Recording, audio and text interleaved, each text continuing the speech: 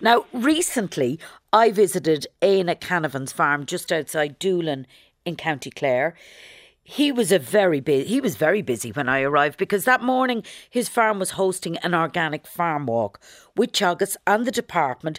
He wants to show other farmers interested in organics how his beef herd is getting on.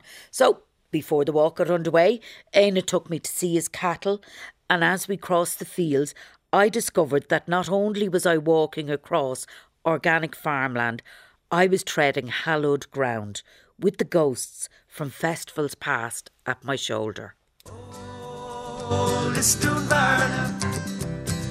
Okay, we'll have a walk down. Now, the funny thing is, I may have walked these fields before, but not in these circumstances. No, I'd say you hadn't been in these circumstances before. You were probably here as an old reveller there for the Listonbarna Festival many years ago. Held right here. Yeah, held right here in this farm, yeah. You're looking over at where the campsite is at the moment, but well, it's a green field now.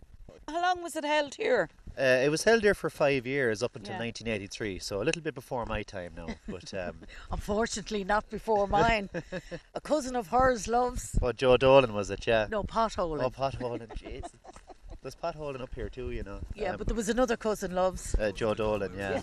A cousin of mine goes potholing. A cousin of hers loves Joe Doolin. Okay, so here we are, Brenda, looking at the herd here now. It's a mixture of different breeds, really. There's a couple of shorthorns, there's a couple of limousines, there's a couple of Charlies in it. I have a few rare breed cattle as well. Yeah, they're quite content here at the moment anyway when it's not raining, so hopefully they'll stay that way. So how long are you farming organically, and how did you come to that decision, Éanna? I started farming organically in late 2017. It was always something I was interested in doing, and a couple of friends had told me I was basically farming organically anyway. Explain that.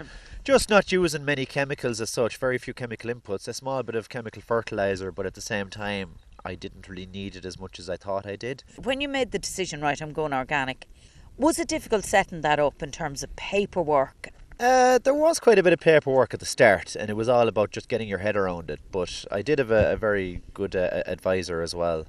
I used the local vets here, Burn Vets, and I did a health plan with them because you have to do that as part of your organic conversion plan. But once you got all around that, it was fairly straightforward. It was just a case of looking at things differently and filling out forms at certain occasions. Like people often say, oh, you can't ever dose an element again now because you're organic. But that's just not true at all. There just might need to be a little bit more paperwork involved in it. It's a 2-year conversion process. 2 years, yeah. Yeah, how does that work? You get an inspection from your organic certification body. My crowd is Organic Trust. And they tell you, essentially the first inspection is more or less them telling you what you need to be doing and have things right. And then they inspect you each year after that. I tell you, they're fine looking breed, aren't they? The mix of them. Yeah, well, this lady's an Aubrac. She's a little bit different to all the rest of them now. She does stand out all right. I'd never like to have all the same colour or anything like that. You need to have a bit of a variety, I think. So I don't know, I just like looking at them, to be honest, that way. I get too bored if they're all one colour. So going organic on a day-to-day basis, Sure. What were the changes that you made to your way of doing things around the farm? Well, the main issue really is bedding and housing during the winter because animals need a certain area for bedding. So you're always going to have a straw bill every year and you have to worry about mucking out cabins and things like they used to do years ago.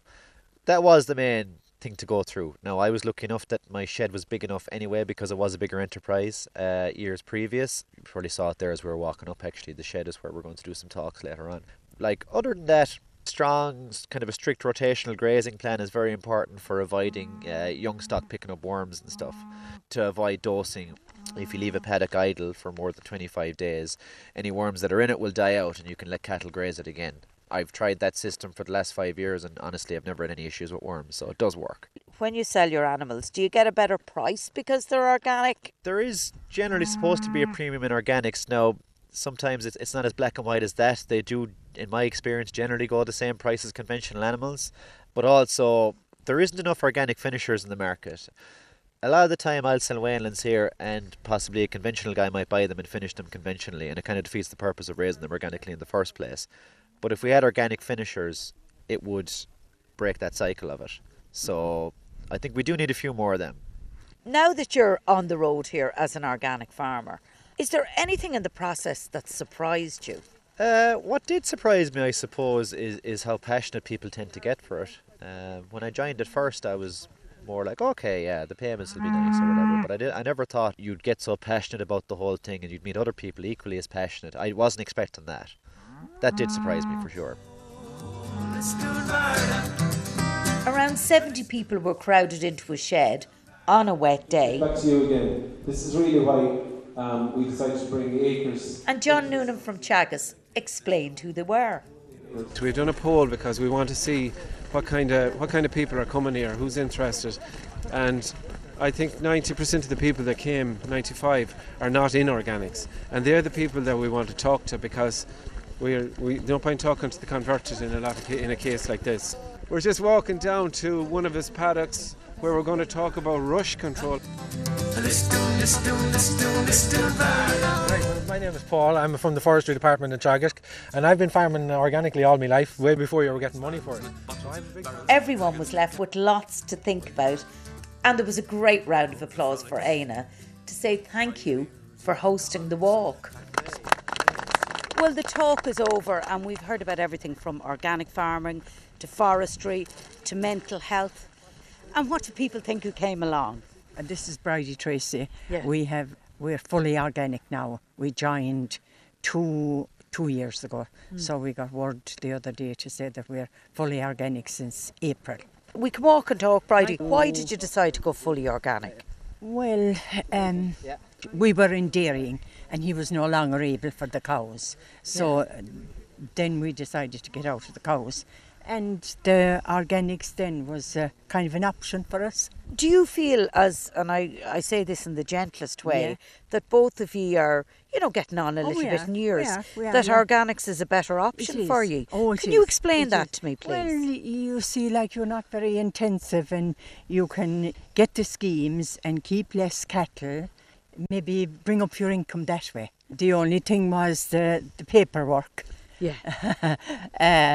When I saw the farms in the beginning, I looked at the paperwork and I said, no, that's not for us. But luckily enough, our daughter was doing the Green Cert at the time, so she was able to do the paperwork for us. You knew there was a reason you had her, didn't you?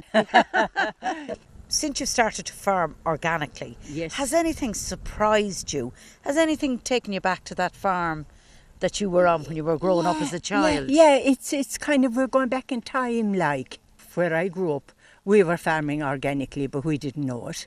You'll be able to give the tour the next time on your farm, Bridie. I don't know, yeah. Why are we here today? Just to have a look to see what organic would do for my farm.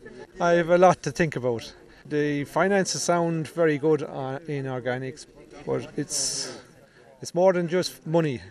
There is a lot of implications for going organic, and you really have to take your time and think about it and balance it up and see where you want to go. We have a couple here. What are your names? Julie Powell and Brenda Malloy. We're in conversion at the moment. We have a small holding in Nina, County Clare, and it's mostly a horticulture we're involved in, but because of rotation we need something to graze off the land as well, and some of the rare breeds would sort of suit our setup. Good to get out for the day. Yeah, this is called a date. You'll be buying me dinner on the way home.